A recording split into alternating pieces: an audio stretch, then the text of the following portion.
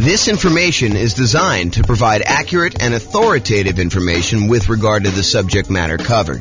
It is offered with the understanding that the presenters are not engaged in rendering legal, accounting, or other professional services. If legal advice or other expert advice is required, the services of a competent professional should be sought. Welcome to the West Valley City Real Estate Investing and Real Estate Financial Planning Podcast. Learn all about investing in real estate in West Valley City, Utah, with a combination of real estate financial planning and modeling with numbers specific to West Valley City, plus syndicated, more generalized recordings of live and pre-recorded real estate investing classes, not all of them specific to West Valley City. Be sure to stay tuned after the podcast for a message from our sponsors. Real estate partnerships. Again, I'm James Orr, and let's get started. So, we've been going through a series of classes. So, the primary strategies and primary classes we typically teach, to kind of answer your question, Bill, these are the ones we tend to focus on. So, buy and hold, nomad, and house hacking, those are sort of the primary strategies that I tend to teach classes on. Tonight is sort of another that is, sort of just outside of what we normally teach. We do some stuff on partnerships, but it's not the primary content that we typically do. So all the secondary strategies to creative financing, we covered all that last week. That's like owner financing, subject to, rent to own, lease option, lease purchase, the ultimate strategy, agreement for deed, contract for deed, all those ones as well. And then we did another class on quick turning or flipping properties. We did another class on the BRRRR strategy, which is buy, rehab, rent, refinance, and then the last star, if you want to do it, is to repeat that process over and over again. Then wholesaling and wholesaling, we're going to cover that here in the next couple weeks. Options and option auction, we talked about that. We're going to have that coming up next couple weeks. Tax liens and tax deeds, again, we're going to cover those. And then tonight is partnerships and syndications, and we'll talk about the three roles in detail tonight, about the three roles that partners can play. And then the stuff that I'm not going to cover, real estate investment trusts, you can go talk to your stockbroker about buying a real estate investment trust or your financial planner. Or covering other strategies, probate, short sales, foreclosures, and pre-foreclosures. Those are sort of like topics that are covered in other strategies, so we're not going to have separate classes on those. So any questions on the real estate investing strategies and like what we're covering and what we've covered so far? Okay, awesome. All right, so partner rules. Before I go into a lot of detail about partnerships and everything else, I want to explain to you that we break down partnerships into three roles. There's the deal maker, also called a syndicator, someone who goes out there, does all the work, finds the deal, ties up the deal, brings the other partners together, raises the money, gets finds someone to get the loan for the partnership, usually manages the deal itself, manages the partnership itself, usually kind of coordinates filing taxes and all the other paperwork associated with that. In some cases, they manage the property, like they actually do the property management, or they'll manage the property manager. They're also, liquidating the deal and getting out of the deal. So the deal maker syndicator is the guy that puts everything together and kind of organizes the partnership. That's that one role. The next role is the money partner. Pretty obvious, they bring the money. So if you need a down payment, plus reserves, plus closing costs, plus rehab costs or anything like that, the money partner is going to be the person that brings that money. And then the last role is the loan partner. They're usually the ones that are going out there and getting the financing. In bigger deals, they're signing on the things, they're showing their income and their assets, and they're qualifying for the loan. For some of the smaller deals, they may just be getting the loan itself and doing it on behalf of the LLC or something like that. So that's the loan partner. Those are the three roles. Any questions on the three roles? We're going to go through a lot of detail on them tonight, but it helps if you really understand what they are now. Any questions? Pretty simple, straightforward? Awesome. So variations by role. So how much money is required, how much risk there is, what the scalability is, what the credit requirements are, what the different skills are, what the style of investing is, how stable it is, what the profit speed is and the profit size, and whether or not you can reuse your retirement account in order to do these, they all vary by role. So it's not like you can say partnerships are all this. It's like we're going to talk tonight and say, well, the deal maker syndicator has this specific set of risks, the money partner has these specific sets of risks, the loan partner has these, and we're going to go through in detail all the different ones so that you can see how different roles vary. Just about everything depends on which role you take in the partnership. They're different for the deal maker than they are for the money partner. They're different for the loan partner. All right, so especially with partnerships. And this is true of a lot of other classes we've taught, but I think partnerships is even more true. And that is that I've tried to sort of give you an overview, but because we can do these so many different ways, you can't assume that everything I tell you is 100% correct in all cases. Because you can come up to me and say, but James, what about this really weird thing where if I structure it this way, then they don't have this risk, or they don't have this money requirement, or they don't need to do this, or it's much more scalable if you do this. Yes, that's true. I can't cover everything, and I can't tell you that I'm covering every possible color or version of things that you're doing. So just realize that they're all varied like that. So you can find a way to do a deal or structure a deal or make choices that are not in line with what I'm talking about tonight, but just realize that I'm acknowledging that up front, okay? And just because you don't think there's a chance that X can happen doesn't mean that it won't happen. So you may hear me talk about stuff tonight and be like, why is he even saying that? What's the chance of that happening? Well, it can happen. That's why I'm talking about it, right? So just realize that, not because just because you haven't seen it, there's someone who comes to class who will tell you, real estate values, they always go up. I'm like, nope, that's not true. So you get the idea that there are these things that just because you haven't seen it happen doesn't mean that it won't happen to you in the future and that it can happen. Do your own research. This is intended to be a starting point for discussion. Please do not take everything I say as James said this, so that must be true. Go do this as a starting point to research and say, he said something about that. Maybe I should look into it or talk to my attorney or whatever you're going to do about that. Any questions on exceptions? Cool. All right, so real estate partnership variations. Real estate partnership variations. So these can be formally structured in a number of ways. I'll talk about, I have 3 active partnerships still going on. In all 3 of them, I am the money partner. I'm the money partner in all 3 of them that remain. One of them is for a 100-unit apartment complex. I'm a minority money partner in that one. Another one is for a single-family home. I'm a money partner in that one. And another one is for a small group of single-family homes. And I'm a money partner in that one. I've done partnerships before in various capacities. Some cases I was the deal maker syndicator. In some cases I was, I don't know if I've been loan partner in a long time, if I have. It's been a while since I did loan partners. I've been using loan spots for my own stuff. So if I did do loan stuff, it was early on. But primarily my role has been money partner. So just to kind of talk about these. So in one of the deals, it's a very simple structure. It's an LLC. There's 2 owners, and it's really simple. In another one, there's an LLC, and there's several owners, and there's the syndicator who's doing the overwhelming majority stuff, and the syndicator also happens to be the loan partner in that one. And then the 100 units, I think it's an LLC. It's been so long. I think it's an LLC, and there's a lot of investors in it. And I think there's a loan signer for that one, although I'm not the deal syndicator and I have less insight as to exactly what's going on in that particular one. So to give you an idea of how you could structure these, and there's lots of different ways to structure them. You could structure these as general partnerships where you and someone else get together and you just agree to buy a whole bunch of properties. Or you could do it deal by deal. You could do it house by house. You could structure these any number of ways. And depending on what strategy you're doing, you might want to structure them different ways.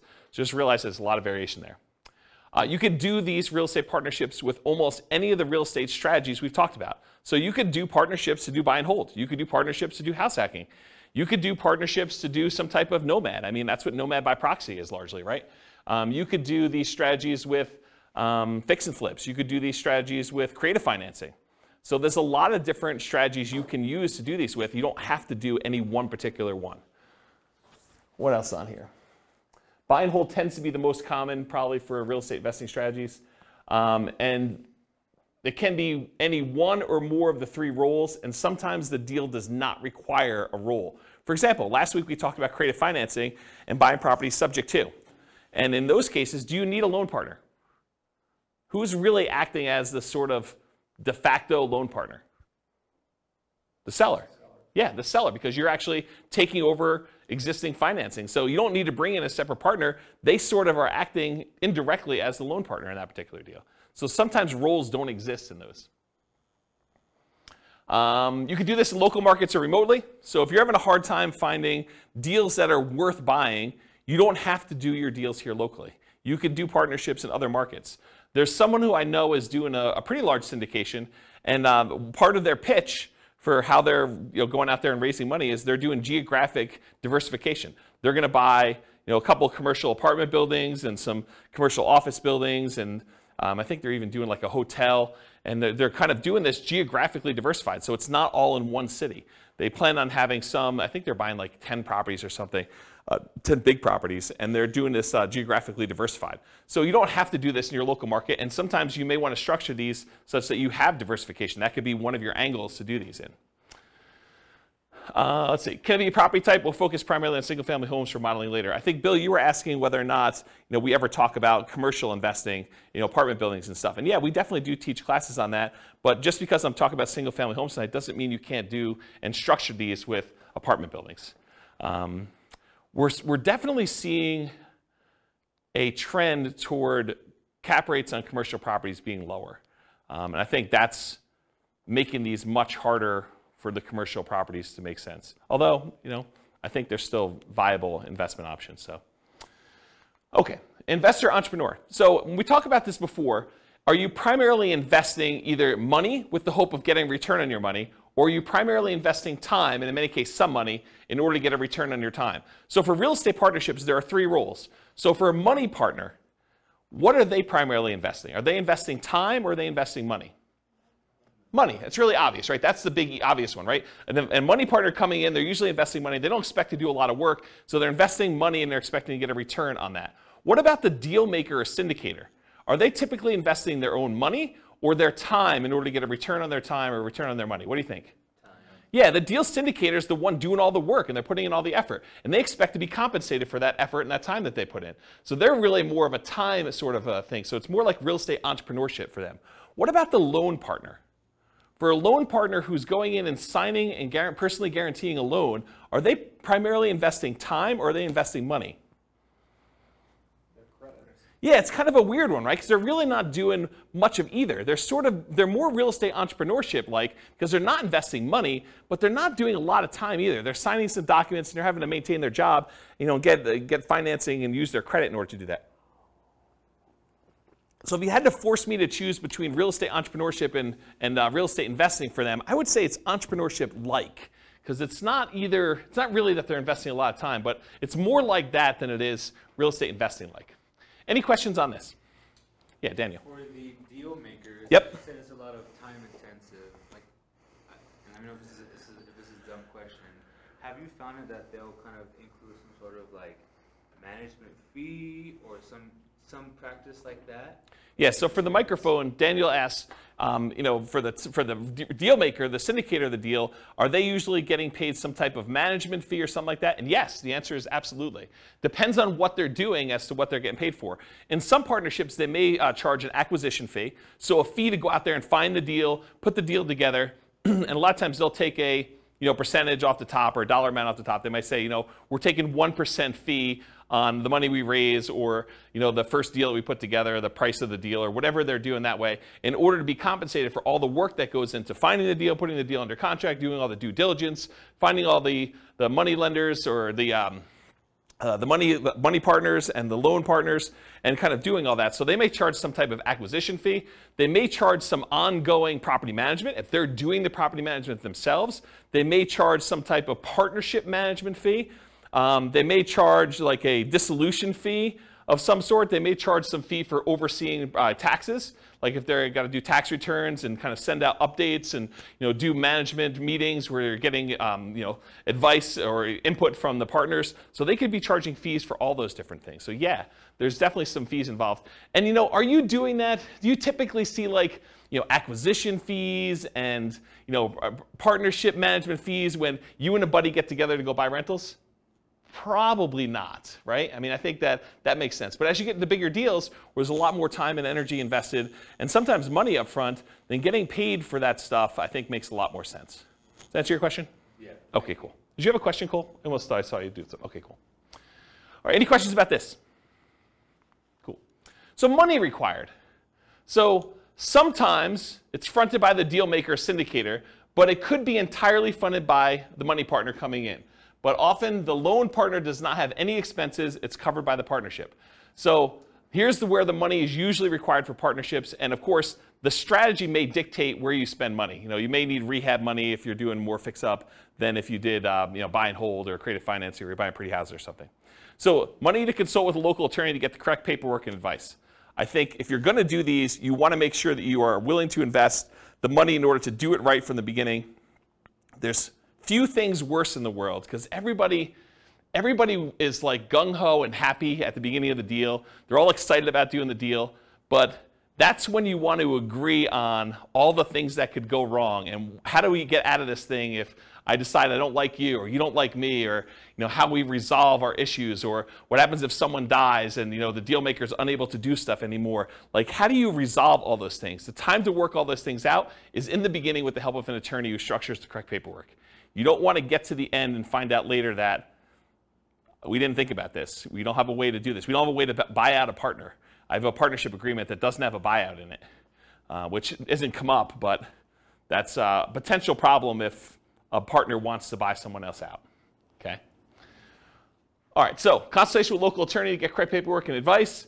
Sometimes you're gonna need money in order to do marketing and find or acquire the deal. Sometimes you'll find these deals by looking on LoopNet or local MLS or networking or wholesalers or some form of that. But sometimes you're spending money in order to do marketing in order to acquire deals. And so it depends on which way you're doing it as to whether or not the deal maker, the syndicator, needs to spend that money up front and then maybe get reimbursed later by the money partner, maybe it's part of an acquisition fee, or if they're just going to self-fund that and that's their minimal investment into the deal. Maybe they only spend money on marketing costs and talk to the attorney, and then after that, the money partner comes in, does the down payment, and does the closing costs, and does the reserves and everything else, but that could be there. Earnest money. So earnest money is usually money you put up in order to control the deal before you formally go and close. And so you'll need to have some earnest money. And with some of these larger deals, these can be significant checks. They're not just $5,000. So realize you could need earnest money up front. So realize if you're doing these bigger deals, you may want to partner with your money partner early and talk about providing earnest money if you're doing those, if you're unwilling to do it, if you're the deal maker or the syndicator in that deal. Does that make sense? Okay. Reserves, you should not be doing these deals without reserves. And in my opinion, there's a tendency for the mom and pop landlord real estate investor, which I don't believe you should be doing this, but there's a tendency for them to kind of play it really loose and invest in real estate without setting aside, specifically earmarking money as reserves. They'll say, if I really need to, I can go tap into my 401k or my IRA, or I've got $50,000 in credit card balance that I could use, or I can go get a personal loan from the bank if I really needed money to do something. So I don't really need to have 6 months of reserves per property set aside. When you do a partnership though, and first of all, I don't think you should do that. I think you should set aside reserves, in my opinion. But when you're doing a partnership, I think that's sort of like cowboy, sort of gunslinging, sort of like make it loosey-goosey, whatever you can do. I don't think that flies as much. Because if you've got a money partner and they've already put in $100,000 in order to do a deal, and you go to them and say, hey, we didn't have reserves set aside, but we got a roof, and the roof's going to cost whatever it is, $20,000 on this building that we just bought. I need $20,000. And they're like, I don't have $20,000 right now. I just made another investment. I've used up all the money. I didn't keep reserves set aside for you doing that. And you should probably have that in your agreement as to how that all works too. But you probably should have some money set aside for those types of things when you're doing your partnership. Which, when you're doing your deal analysis, you want to make sure you include reserves there for doing that. And we do a whole class on the importance of doing reserves when you do your deal analysis. And then that drags down the return you're getting, right? It's not like you just go do it and you're doing your return based on the down payment and closing costs and any rent-ready costs you have when you first do the acquisition. You really need to do the analysis with all those costs plus the amount of money you set aside for reserves to find out what your true return is, because that money really can't be used for anything else. You got to keep it set aside, and maybe it's earning 1%, 2%, 8%, wherever you're keeping it, and that's actually, you can use that as part of the return you're getting, but you should be calculating your return on your real estate investments using that reserve money too in the denominator. Does that make sense to everybody? Okay, cool. And if you're not familiar with what I'm talking about, go watch the class. I think the class name where I first introduced this concept, I think it was called Everything You Learned About Deal Analysis is Wrong. Because I think everybody else, when they do their spreadsheet, does not include reserves. So any number where you say, my cash on cash return and my cap rate return, like if you're doing those numbers and you're not taking into account the reserves, I think those are actually wrong calculations. It's not like you're just sort of off a little bit. It's like that's incorrect. And so go watch that class where we talk about that, and I have some frameworks for doing reserves, whether you're doing, 6 months of reserves or 12 months of reserves, and what the differences are and how I kind of look at those. So you definitely need reserves as part of the money required when you're doing these partnerships. Usually down payment, but there can be exceptions. There can be exceptions where you're doing, partnership deals where it's no money down. I mean, we could go buy creative financing deals where you really have no down payment required. You're taking over in a loan. So it could be that you don't need a down payment in those cases. Sometimes repair costs. Sometimes you're buying a property and it needs repairs. Sometimes you're buying properties and they're in perfect condition. So it really depends on the type of deal you're doing, but sometimes you do need repair costs for that. And then closing costs in order to close the deal. And then marketing in order to sell or occupy or fill your property, or holding costs while you're kind of doing that stuff as well. Any questions on money required for doing partnership deals? And where it comes from?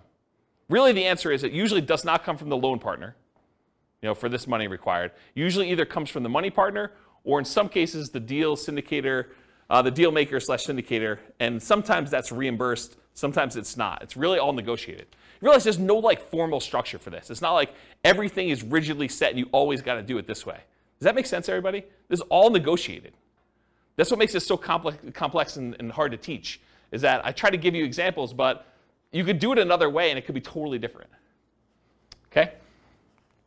All right, credit required. So the deal maker or syndicator, depending on how it's structured and ownership sizes, some lenders may require that the deal maker syndicator sign for the loan as well, but often they do not need to sign for the loan and do not need to have credit in order to do this, especially if you're a small minority partner. If you're a deal maker syndicator and you've got a majority stake in the deal, a lot of times the lender is going to want to see you on there, signing for the loan as well. Okay? Money partner, they do not usually need to sign for a loan and have no credit requirement. This is pretty typical. It's often structured for them as a limited liability partner, and their only risk is the money they put into the deal.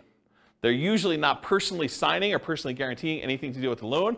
They usually are not required to put additional money into the deal unless you write it up that way. And then if you're the money partner, you want to make sure you understand what your obligations are. But most of the time it's, hey, I put in $500,000 or $100,000 or $10,000 or whatever it is, and that is the extent of my investment in this particular partnership, and I will not have any margin calls or capital calls on any of those. So you realize you have limited calls for money as the money partner in those situations. Okay? And then finally, the loan partner, yeah, they need to have credit required in order to get the loan, unless you're doing some creative deal where the seller is leaving the financing in place or something like that. So the loan partner typically needs great credit and often needs great income and assets to sign for the loans, especially for larger deals. Okay? And in some deals, credit is not required at all. See the strategy classes for detailed info, but a couple examples might be partnership flips, where you're using the seller's financing in order to keep on the property while you're doing the flip, or some creative financing stuff as examples. Any questions on credit? Yeah, Daniel. For the loan partner, in your experience, have you found the loan partner to either be like in a high-paying job, doctor, lawyer, etc., or are they typically just a very well-established, very experienced investor? What have you? So the question for the microphone is, for loan partners, are they typically some type of high-paying job, like doctor, lawyer, attorney, something like that, or are they, just a pretty well-established investor? And my experience is it's all over the place. Like one of the partners I have is a very well-established real estate investor. They're not a doctor or lawyer or anything like that. Another one, it is not a doctor, lawyer, or even what I would consider a well-established real estate investor. It's just a regular real estate investor, not crazy assets, not crazy income, just sort of that. And a lot of the ones, let me think about this. So some of the other ones I've done, they've also not been really crazy high earner type people. Sometimes it's, like somebody just buying a single family home. They're able to get the loan on it. And we'll talk about the examples toward the end of class where we do Norm and Norma kind of variations on this. But they're just regular people and they can qualify for the loan to buy a single family home, and they just don't have the down payments, or they don't have the expertise or time to do something, and they bring in a money partner for down payment and they just sign for the loan. And so it doesn't have to be someone who's like crazy like that. They just have to qualify. Yeah. All right, any other questions about credit required? I guess my question is when you're a money partner Yep. or a loan partner, I guess it depends on how the deal's structured, but do you have to be an accredited investor? Yeah, so that's a really good question. So Kevin asked, do you need to be an accredited investor in order to do these deals? And the answer is maybe. It depends on the deal and how many people are involved in the transaction. But if you and your buddy want to get together and buy like a single family home and one of you is going to get the loan, the other one's going to do down payments, you're going to do that, nope, you don't. But go talk to an attorney. I mean, this is part of what you need to set the money aside for, make sure you get it structured right. So ask the attorney when you go sit down with them, is this like an accredited investor situation? But my understanding is if it's just you and your buddy doing something, or you and your buddy and maybe one other person doing it, probably not. If you're going to go out there and formally raise money, and there's regulations, Cole may actually know, you can talk to him after class if he may know, but there's rules about like what requires accreditation and what requires, there's like another level in that too, right? I think if it's like a real estate investment trust that's registered with the SEC, you're more likely to have something like that. Yeah. For the small, like single family deals, no. Yeah, so just go find out. Talk to an attorney. You're gonna want to talk to an attorney. You should be not be doing this without paperwork at all. And you definitely should go get advice from somebody. So this is like a 2-minute question you ask that's part of your hour or two that you're going to get with your attorney. So just go ahead and ask that and make sure you're doing it right, rather than me give you bad advice. And my understanding is these laws are becoming much more friendly for doing these types of deals too. I'm just seeing regulations coming across saying that they're going to reduce the requirements in some form. So, I mean, all this stuff changes. So, yeah, don't rely on what you're hearing here. Go talk to an attorney. It's the best answer. Any other questions? Cool. So skills required.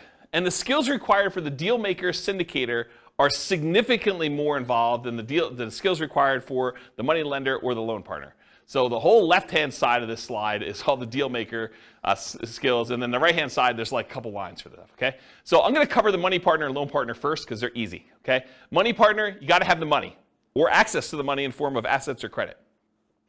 Loan partner, you got to have the ability to get the loan. You need to have credit, income, and in some cases, assets. Pretty easy. That's it for those. Any questions on those before I go into all the deal maker syndicator stuff? Okay. So deal maker syndicator, you got to find the deals. I mean, that's your job, right? You're out there finding amazing deals in order to bring in partners that want to invest with you. So you got to go find deals, and in some cases, that's going to require marketing skills. If you're not just going to the MLS and trying to do a deal that way, and you could sort of like see between the lines of like deals that are in plain sight, but you know what to do with them in order to make them really, really profitable. A really basic example of this would be, buying a property that you're going to convert as a short-term rental. Someone may have a property that's listed for sale, but the income could be amazing if you do a short-term rental on it, and it could be worthwhile if you raising money with a money partner or a loan partner in order to go do those types of deals. But you need the expertise to be able to go see those in plain sight when they're just lying in the MLS and no one else is looking for them, or like be able to kind of put those together and have the expertise to run those, okay? As one example. James, Yeah, question. Question about the money partner. Yeah. So, like maybe in your case scenario, do they essentially just need proof of funds type of thing, or are they looking into your finances more than just that, like to qualify, the loan partner qualify? Yeah, so Nathan asked, Like how involved is their search into your... yeah, so Nathan asked whether or not the money partner is going to need to like have someone come in and look at all their financing and confirm that they have the money and where it's coming from and source it and everything. And it depends. But if you and a buddy are buying a single family home together or a duplex, triplex, fourplex, maybe even a small apartment building, and it's a pretty simple one, you telling them that I've got $200,000 to invest is going to be fine. They're not going to need to go do that. When you get the loan, they may or may not ask you, the lender may or may not ask you where those funds came from, just to kind of know. So make sure you go talk to whoever's doing the loan or talk to the money partner, make sure you structure all that correctly. But in most cases, I don't even think that's come up for me. But it's not saying that it won't ever come up in the future. And part of it may be the lender and how you structured it and everything else like that. But no, I don't think that's the case. Now, if you're doing like one of these larger type syndications or something like that, maybe they may want to go and source that. I've not seen that come up. Some of the larger syndications that I didn't get sourced for my down payment for the larger syndications I've done. And the ones that I know about going on now, I understand their process is basically you need to have your attorney or CPA just sign a statement that says you're accredited. and they're not looking at stuff. You just need to do that and send in your check. So I don't think they're doing anything like that. So it probably depends, but in most cases, no, I don't think that's going to be an issue. Does that answer your question? Okay, cool. All right, cool. So finding deals, and a lot of times that involves marketing in order to find them off market, how to do motivated seller marketing of that sort. Analyzing deals, being able to estimate rehab or cash flow, you run the deal numbers, estimating value if you're trying to buy stuff under value, doing comps, things of that nature. Or if you're not able to do these yourself, you need to be able to have someone else that you could tap to do it. If you've got a real estate agent or a CPA or someone else who's willing to help you with deal analysis or help you with estimating value or anything like that, then you can outsource it. But you need to be able to perform that as part of your deal maker syndicator thing, whether it's you directly or you're using someone else to do it. Deal structuring, and part of this is negotiation, but structuring the deal and also negotiating with the partnership as to how that's going to be structured. Raising money, you need to go find your money partners. Also, finding financing, finding your loan partner to be able to do that. So that's another skill you need to have. Managing the partners and the partnership itself. You need to know what is involved in running a partnership and managing the partnership and getting taxes done and having meetings and giving updates and making decisions and following the guidelines for the agreement, the LLC or the entity that you're using in order to do this. You need to be able to run the partnership and deal with partners. I mean, people with money can be a little bit strange. So if you've got, somebody who you've been really friendly with, and then all of a sudden they give you $300,000, they may start treating you very differently, and you may need to deal with that person. Especially if things don't go your way. I mean, when the market goes your way, I think a lot of times everything seems super smooth, right? It's when you have problems that you have to deal with a lot of these situations, and markets don't always go up. Yeah. So if it does go bad, can they go after the assets of the money partner? Yeah. So the question is, can they go after the assets of the money partner? And I have a different slide here when we talk about risk, and I will tell you what each individual person's risk exposure is. But part of it is how it's structured and what people are doing and what people are promising, right? I could see a situation, I wouldn't recommend this, but I could see a situation where a money partner has written into their LLC agreement or their operating agreement or whatever they're doing that basically says, if we run short on money, you are agreeing to provide additional money to kind of hold the partnership over. And it could be, unlimited. I mean, it could be just not clearly stated as to what that is. And I don't think that's an unusual clause to have in there, right? Like, what happens if we run out of money? Who's going to bring in the money? So I don't think it's an unusual situation to do that. But if I'm the money partner, I want to know what my exposure is, and I want to know what the obligations I have and what my risk is and how that might all play out. And if you're the money partner in that deal, maybe you say, I don't want to have that obligation. Maybe that's on the deal maker syndicator, and that's part of the, if a deal maker syndicator has good financial strength, that could be a benefit that they offer. Say, look, you're bringing in the money, you're bringing in $100,000 or $250,000 or $1 million or whatever it is, but that's your only money that you're going to bring in. If we ever need money, I will personally provide that, and it says so in the operating agreement. But we'll talk about risk here in a little bit. Okay? Answer your question? Okay, cool. Selling or filling the property, if you're doing that. Property management, and this could be, you hiring a property management company and managing the manager, or it could be you actually, as the deal maker syndicator, doing the actual property management. Taking calls from tenants, screening tenants, putting tenants in properties, filling out leases, doing renewals, dealing with, requests for maintenance on properties. Like all that stuff could be you as a deal maker syndicator, and part of your negotiation of what you're charging and what you're getting paid is part of like what you're doing, what you're providing. Rehab of the property, so you might be doing some work yourself, you may be managing subcontractors, or you might be managing a general contractor depending on what you're doing, and even if there is rehab on the types of deals you're doing. And then maybe sales skills. You got to sell the seller if you're out there doing deals with individual sellers directly, you're not going through brokers. You got to be able to sell the buyer if you're selling properties. That's a sales skill. Or if you got to sell the partners on why they should do this partnership deal with you. So it's a sales skill. It's not just, I love real estate, I like looking at properties on the weekend. It's, it's salesmanship and probably some technical skills as well. Any questions on skills? You can see the deal maker is responsible for a lot of stuff. On the deal structuring, like when you're talking percentage of ownership. Yep. Say I go in with a buddy, I got $50,000, he's got the good job. We both find the deal together. I don't know. I mean, I know it's negotiated, so it can be whatever you want, but Yeah. like what's reasonable or I know it's very broad, so you can't, it's hard to answer, but I feel like you need some parameters because it's like, I don't know. Yeah. So Bill's question is, what's a reasonable percentage that a deal maker syndicator should get? What's a reasonable percentage a money partner should get? What's a reasonable percentage that the loan partner should get? And it's all negotiable, as you said. The challenge is everybody has their own perspective, and everyone thinks that their role is the most important role, right?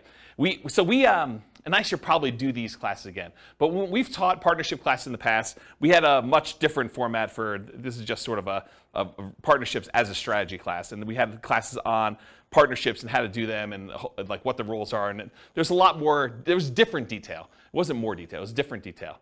And then we used to do a second class. And the reason why I'm telling you a story about this, we basically teach a class on how to do partnerships. And then the next week we'd come to class and we played the partnership game.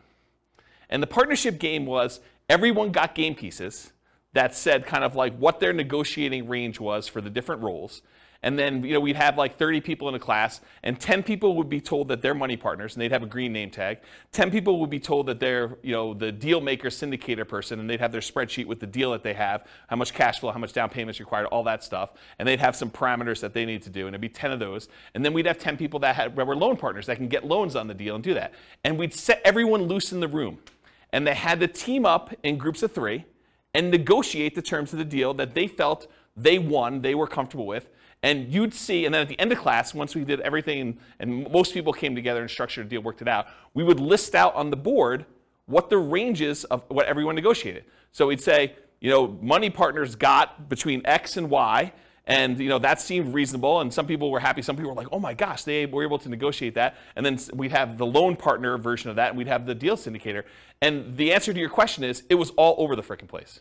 It wasn't like deal maker gets 10%, or deal maker gets 50%, or loan partner always gets X. And sometimes in real world, people take on multiple roles. Like one of the partnerships I'm in, the deal maker syndicator is also the loan partner. They are personally signing and guaranteeing the loans. And so they got a bigger piece, right? And sometimes when you structure these things, there are minimums. So they'll say, look, the money partners get the first 8% or 10% return on this. Then after that, the syndicator or whatever else as the other roles are, they get caught up to 8%. Then after that, we split it until 16%. And then anything over 16%, the syndicator gets 75% of that, and the money partner gets 25%. So you could structure these all over the place and do them very oddly. Now, most of the people in the room, when we do that exercise, we're not doing that kind of like tiered, premium, priority returns, stuff like that. But in the real world, that does happen. Does that make sense? Yeah, how about if a scenario where payment is made until the money partner gets paid back? Yeah. So Bill says, what about a situation where the money partner gets paid back first and then you guys split it at a different level after that? Sure. Now here's the tricky part about that. Let's say you're the deal maker, syndicator, you're doing that, and the money partner gets 100% of the money, until the money partner gets paid back, and then you guys start to split it. But you're doing property management, you're doing taxes, you're doing managing the maintenance on the property and overseeing that, and let's say that has to go on for 5 years before you get paid. Are you happy doing that? No. Probably not. And that's the tricky part, is like you really need to think through, like, what am I doing? What work is involved? What hours are involved? What's the labor cost that's involved before I even get a penny from this? And maybe you get like 75% and then the money partner gets 25% after that. And maybe you're willing to do that. I don't know. It's like really a negotiation as to what you're doing and what's involved. Does that make sense? It's very gray. It is very gray. And this is like the warning I gave you at the beginning. There's so many different ways to structure these things.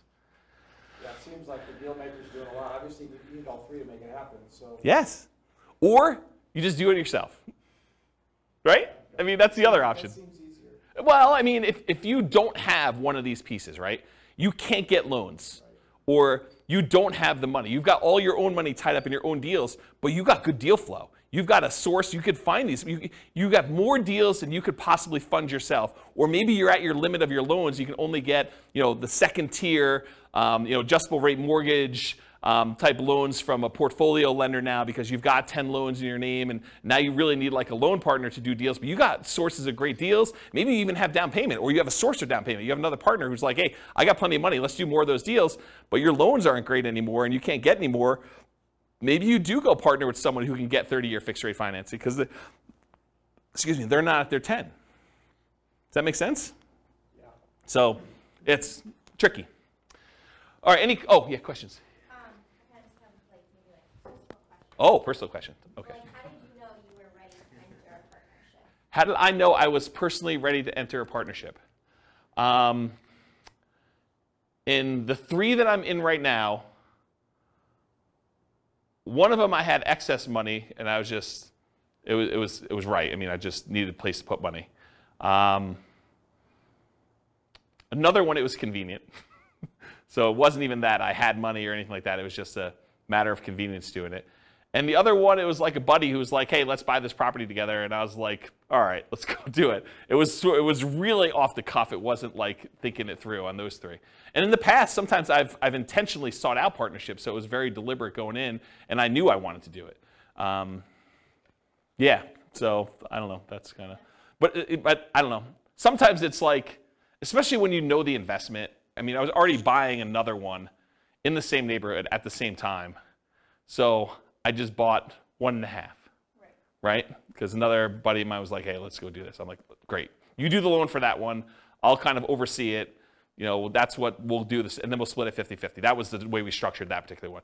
You put up half the money, I put up half the money. We're basically not going to pull profits out. We're just going to let the money sit in reserves. If we want to pull money out later, we can do that. But we're just letting it just sit there and accumulate reserves and holding on to it.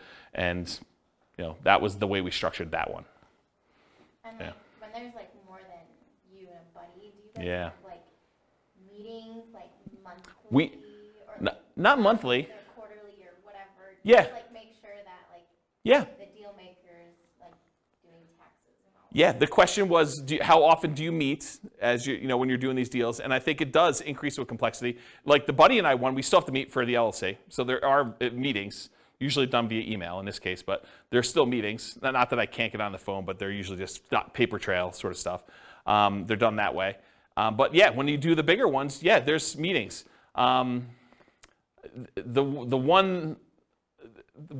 larger one is usually like there's a webinar, and that's sort of the meeting where there's information given out that way. But I don't personally attend the webinars.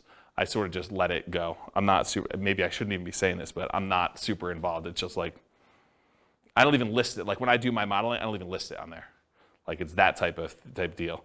And the other ones where we get together, before COVID, we were probably doing, especially if there's stuff going on, like once every 6 months, maybe a little bit less frequently. But if there's not a lot going on, if it's in steady state, you got tenants in there's nothing happening, there's nothing to get together about, right? I mean, and then there's checks that come for a period of time. So yeah. Does that help? Mm-hmm. Yeah, okay, cool. Yeah. Can you use 1031 money into?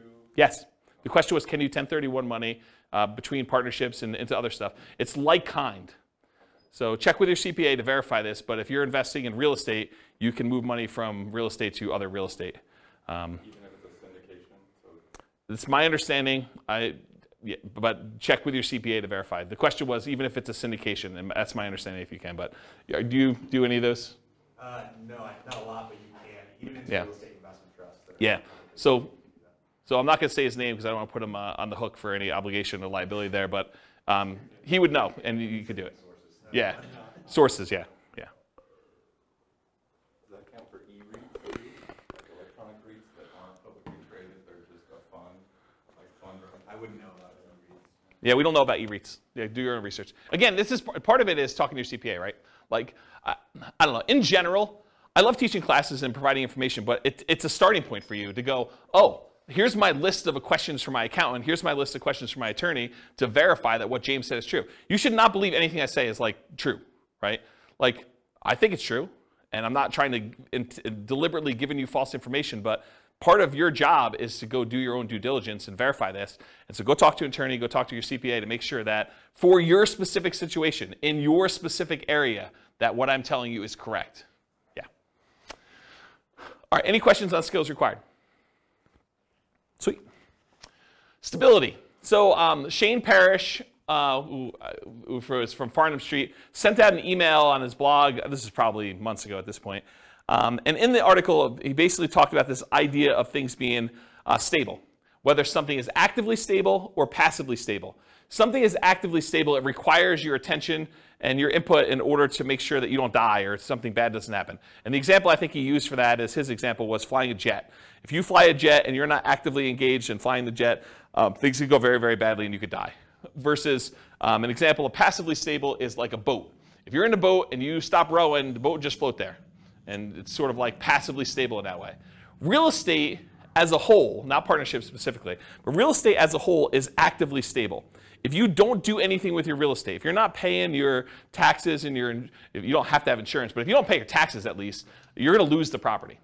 If you've got a mortgage on the property, you're not paying that, you're going to lose the property.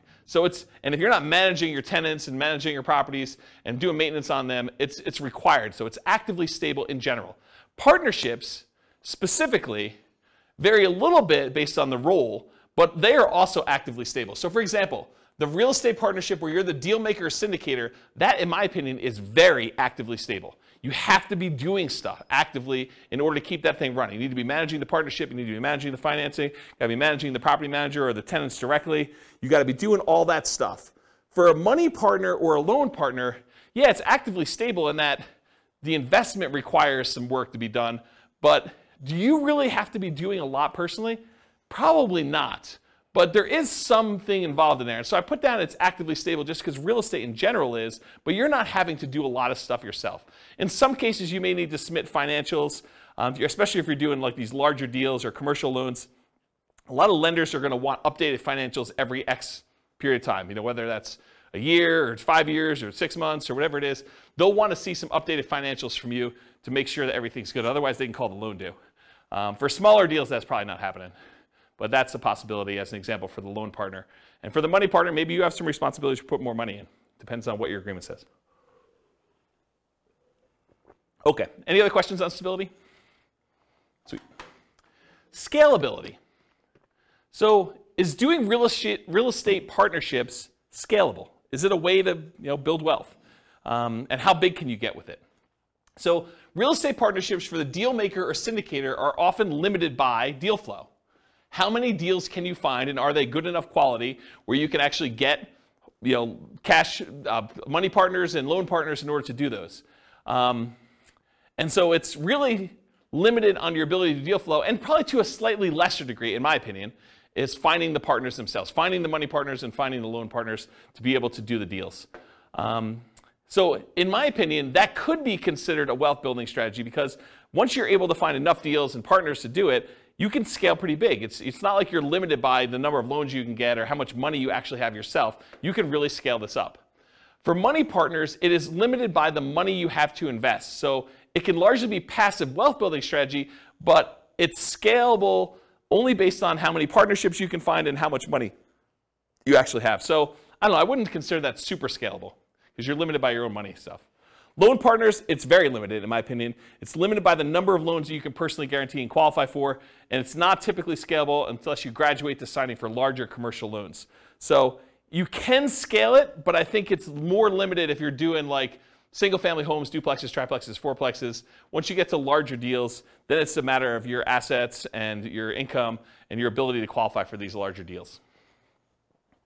So depending on the real estate investing strategy being used by the partnership, there may be additional scaling limitations imposed by the strategy itself. So if you're doing things that are hard to scale just because the strategy is hard to scale, realize that could be an additional limitation for you. Any questions on scalability? Cool. So risk exposure. I think this was your question, Nick, right? All right, so let's talk about risk. For the deal maker syndicator, I've kind of arbitrarily given them a medium risk rating. Why is it medium?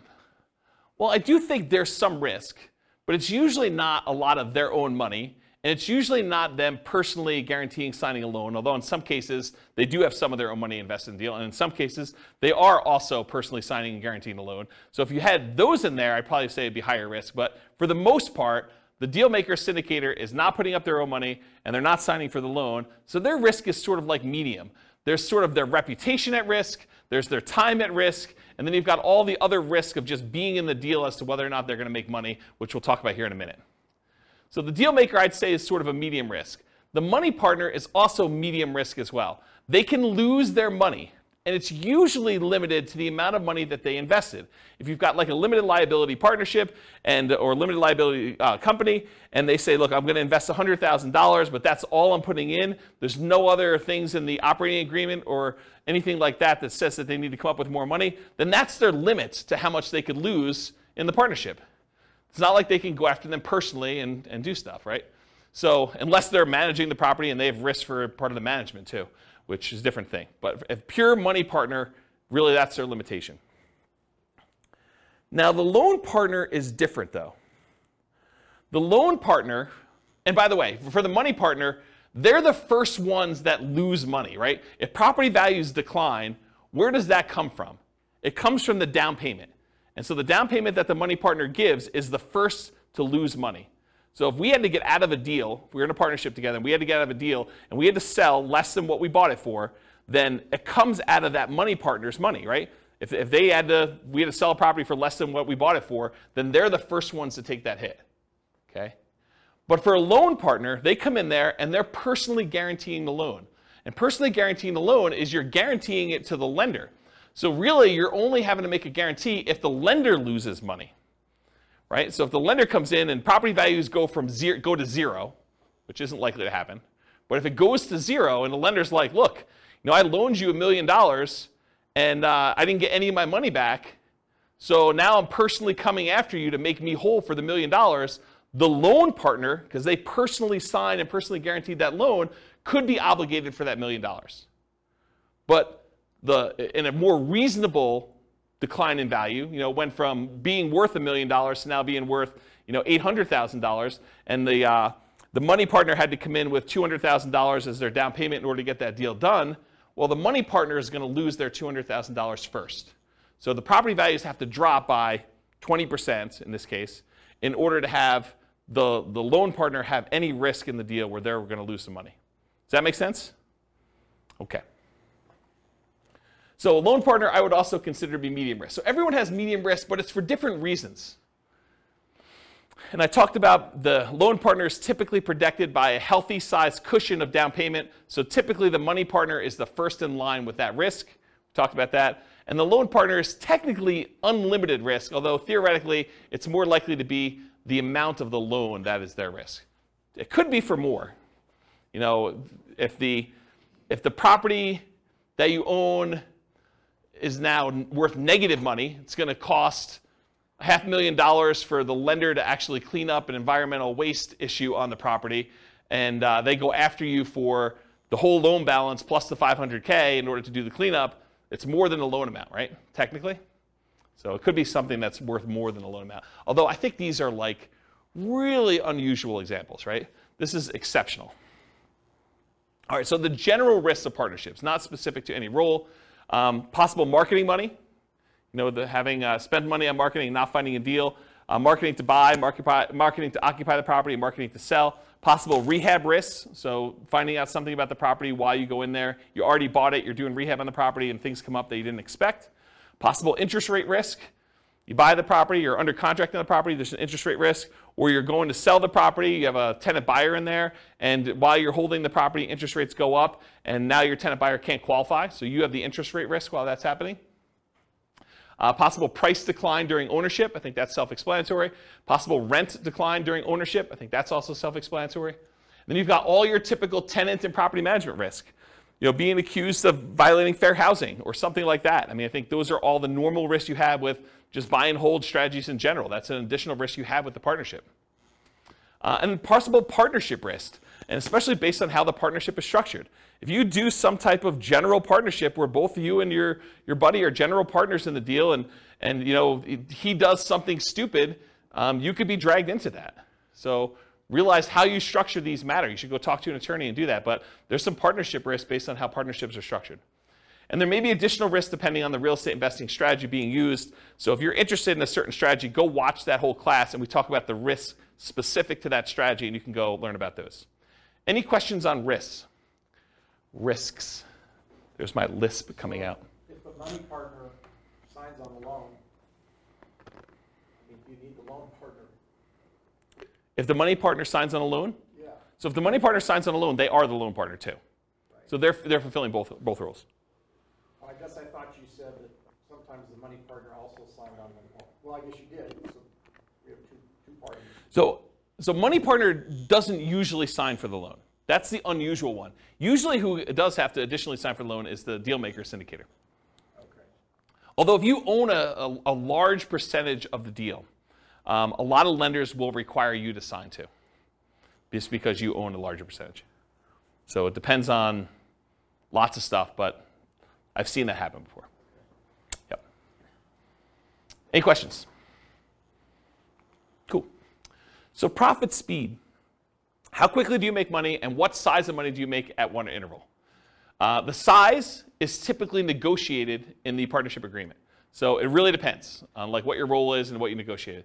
And it can vary depending on the real estate investing strategy of the partnership and how the partnership is structured. So it's really hard for me to answer this one, but I will try.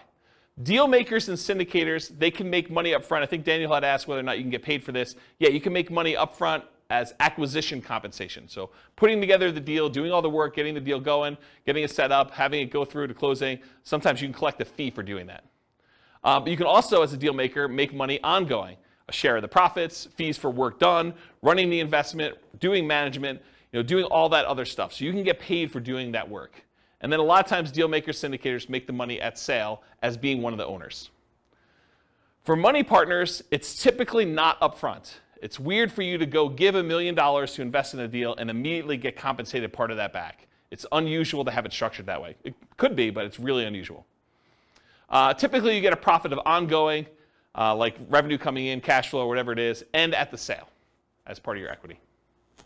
And then loan partners can be paid up front. They can be paid ongoing and or at sale. So one of the things we've done when we did the negotiation class is we would have loan partners that say, look, instead of getting paid 25% of the deal or $100 a month for as long as you have the loan, or $200 a month, or whatever it is, the loan partner says, look, for $3,000, one-time fee, I will sign on the loan for you, and you could have it out there for 3 years. So they just say, hey, look, I just want a one-time upfront fee of $3,000. So you just collect an extra $3,000 from the money partner, and then you and the money partner get to split everything else. So that's how you could structure that as one possible strategy. Okay? So that's an example of being paid up front. Or ongoing. Loan partner can get 10% of the whole deal, 50% of the whole deal if it came down to it. Whatever you guys negotiate. It could be part of cash flow. They could get a 20% of cash flow and no equity. You could structure these all different ways. Or they can be paid at sale. They have ownership, they have 20% ownership in the whole deal, and then get paid at sale. Maybe they're not getting any of the cash flow. Maybe the reason that the money partner wants to be involved is they want cash flow on their money, but the loan partner's like, hey, look, if I can get paid money when we sell this thing, I'm okay with that. So I want 20% of the equity, but 0% of the cash flow. Because some money partners, they're using their money because they want money to live on, essentially. Okay? Any questions on profit speed, profit size? Okay. Finding deals. The deal maker syndicator is typically the source of the deal for the money partner and the loan partner. So the money partner is not usually the one out there finding deals. The loan partner is not usually the one out there finding deals. It's usually the deal maker syndicator. And where do they find deals? Multiple listing service, any property listed for sale by owner, and there's two groups of those. The ones that are actively marketing their property for sale, they're the ones that have the sign in the yard, or they're advertising it on websites saying, I want to sell my property, it's for sale by owner. And then you've got all the hidden ones, the ones that don't really know that they are selling the property. It's like, I would sell, or I'm motivated, and if someone would come and offer me the right price, I would do that. And you usually find those either through networking or by putting out marketing and getting those guys to raise their hand saying, hey, my property is not up for sale yet, for sale by owner, but I would be a seller. I would sell to you. And then finally, wholesalers. Those are the primary ways to find it. Someone who is out there finding deals and they're willing to assign their deal to you for a fee.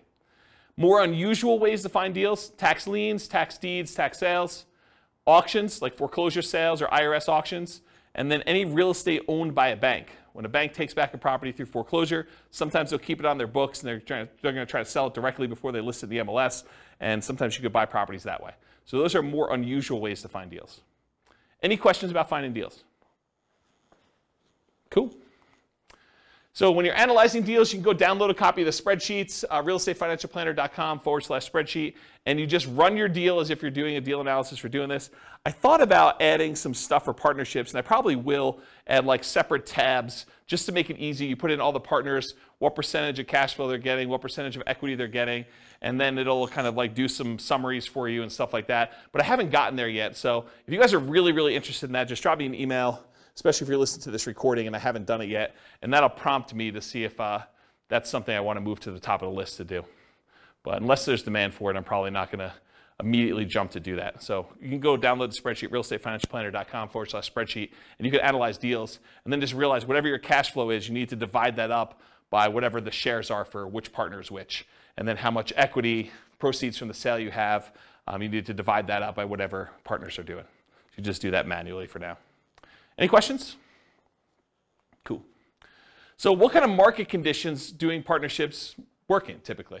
It's markets where you can find desirable deals for partners, typically markets with good cash flow, typically markets with strong appreciation and rent appreciation. The challenging markets to do this in are markets with significant negative cash flow with reasonable down payments, and markets with no or negative appreciation and rent appreciation. So you don't have to do it in your market. If you think your market's not going to be growing, you can do this in other markets. That's one of the benefits. Or you could change your strategy to take advantage of forcing cash flow in markets where they typically don't have good cash flow. For example, short-term rentals. Any questions on market conditions? Cool. Accessibility, availability. So deal makers, syndicators. In many markets, there are plentiful deals you can select from the MLS. So in some markets, it's as easy as just picking the best deals of the bunch from the MLS. It's not a matter of are there deals, it's sifting and sorting through the deals that there are and finding the one that makes the most sense and picking that out. In other markets, you're sifting and sorting for the top deals, which I just talked about. In other markets, it might be challenging to find positive cash flowing properties except with significant down payments. So it might be hard in your marketplace to do this. Interest rates may be a significant factor where properties will cash flow or not. And then make sure that the property you're going to do the deal with, works for the type of strategy that you're trying to implement. As one example, don't go try to do a short-term rental in a neighborhood that has an HOA that prohibits short-term rentals. So verify that you're able to do the type of deal that you want to do. And then money and loan partners, you need to find the deal makers, syndicators with the deals that meet your investing criteria. So for them, you're not trying to find the deal as much as you're trying to find the deal maker syndicator who has the deal that makes sense for you. Does that make sense? Any questions? Using retirement accounts. So can you use your retirement account to do partnerships? For the deal maker and syndicator, you may be able to take your ownership interest in the name of your retirement account, usually a self-directed retirement account, but is likely to limit what you can do on the deal because you can't self-deal or self-serve or something like that. There are limitations on what you could physically do when your self-directed IRA or self-directed 401k is the one that owns the property. For a money partner, yep, you could usually invest in these with your self-directed retirement accounts because you're not usually one doing any of the work. And then for a loan partner, maybe, but it's depending on how it's structured. So you want to go talk to your advisor to make sure you get good advice on that. But depending on how it's structured, you probably can, but there's probably some weird exceptions to that one. Any questions on whether or not you can use your retirement account to do partnerships? Cool. All right, so now we're going to go into more of the quantitative analysis. So you'll notice the structure of this class and the previous classes and all the different strategies. I sort of do a more qualitative analysis of like how the deals work, what the risks are, what the scalability is, what money is required, what skills are required, all those different things. And now I'm going to switch over and I'm going to do numbers.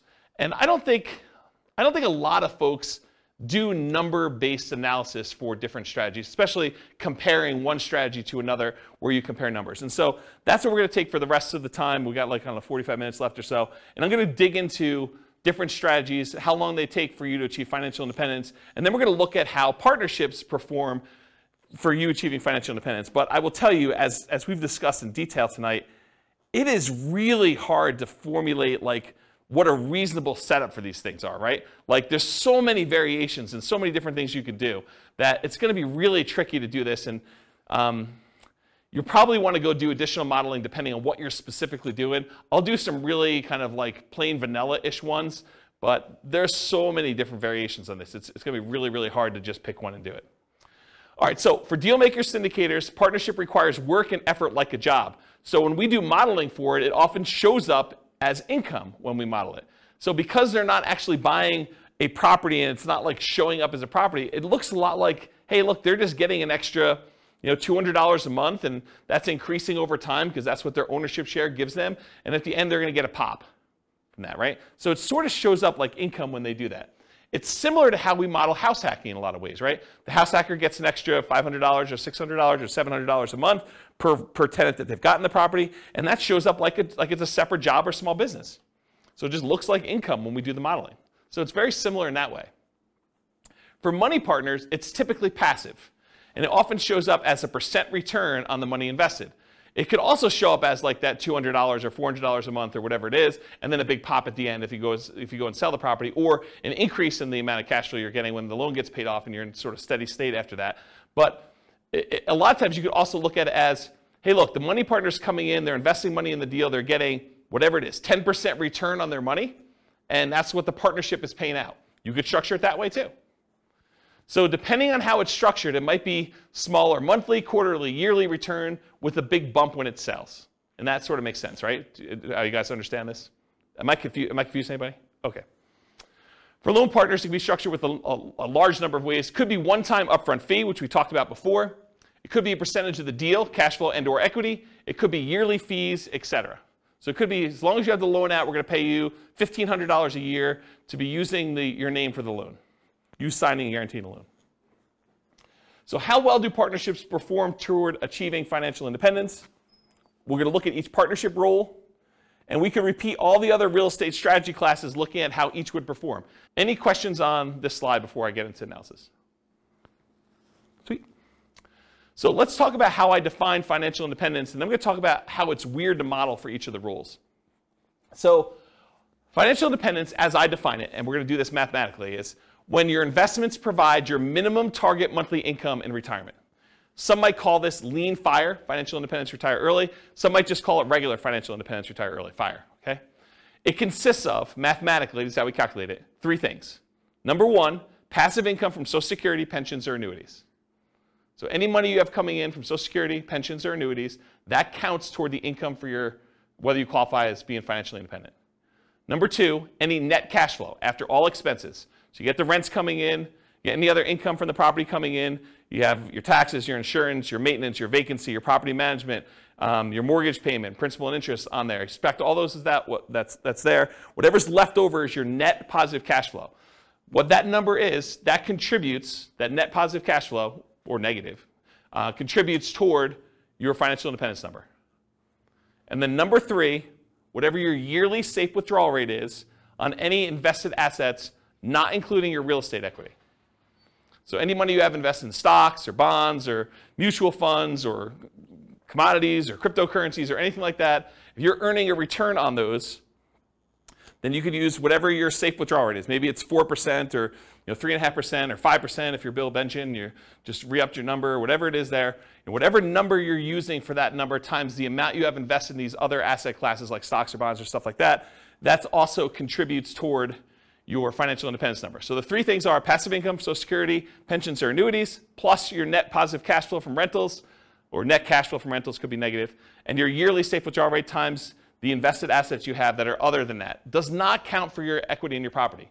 You can't say I have $1 million in equity in my property times my safe withdrawal rate and I'm getting cash flow on that property.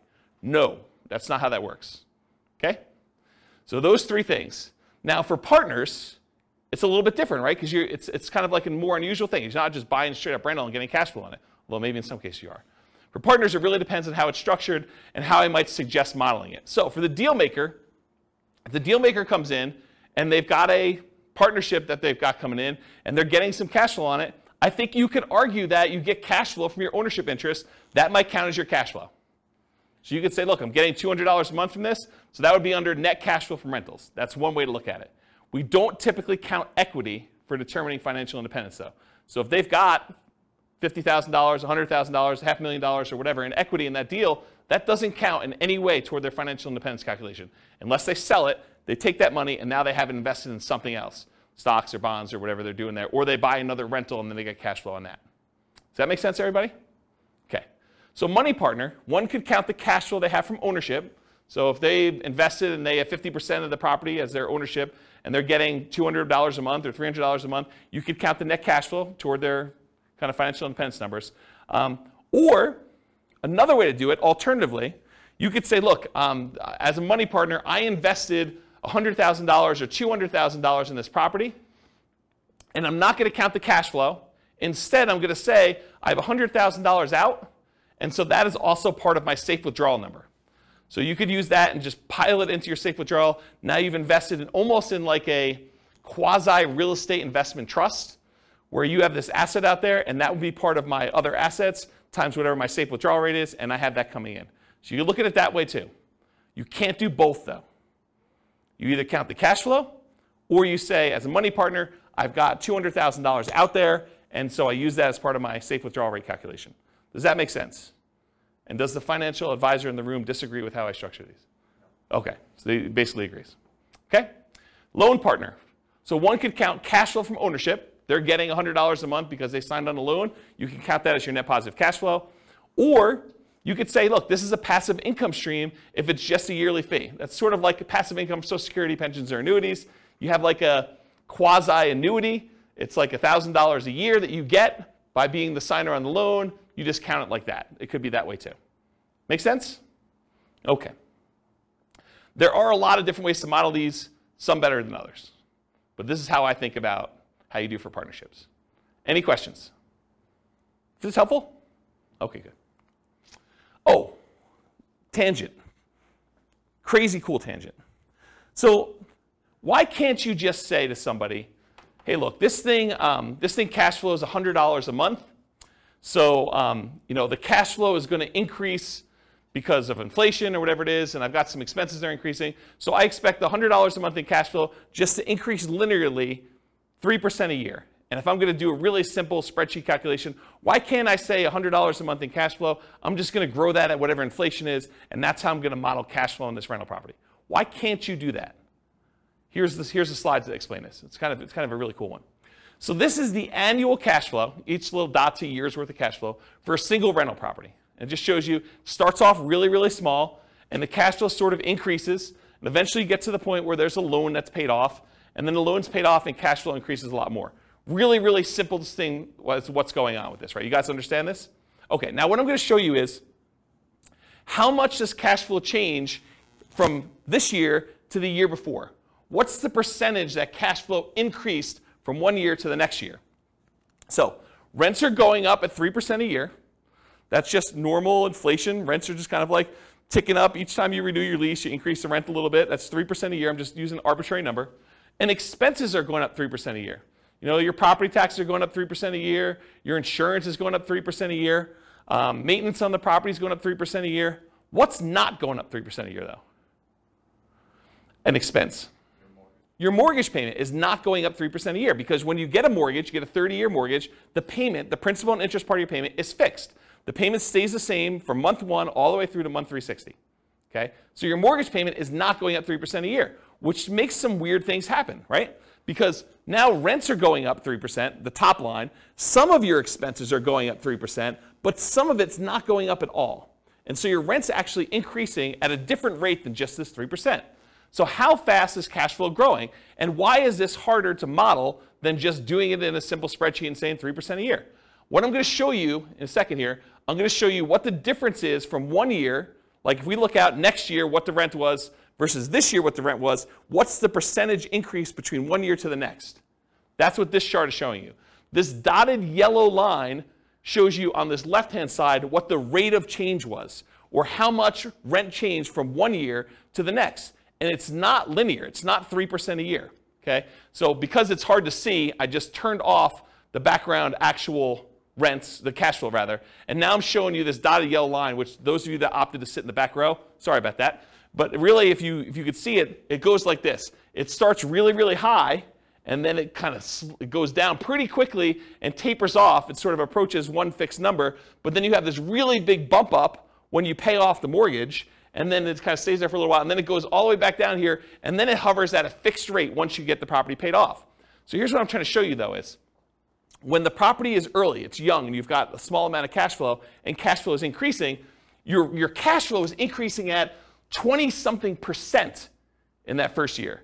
Then it kind of goes down, it's at like whatever it is, just under 25% in the next year. But each year, it's increasing slower, right? Your biggest jump in cash flow is early on when you own the property and the cash flow is really small.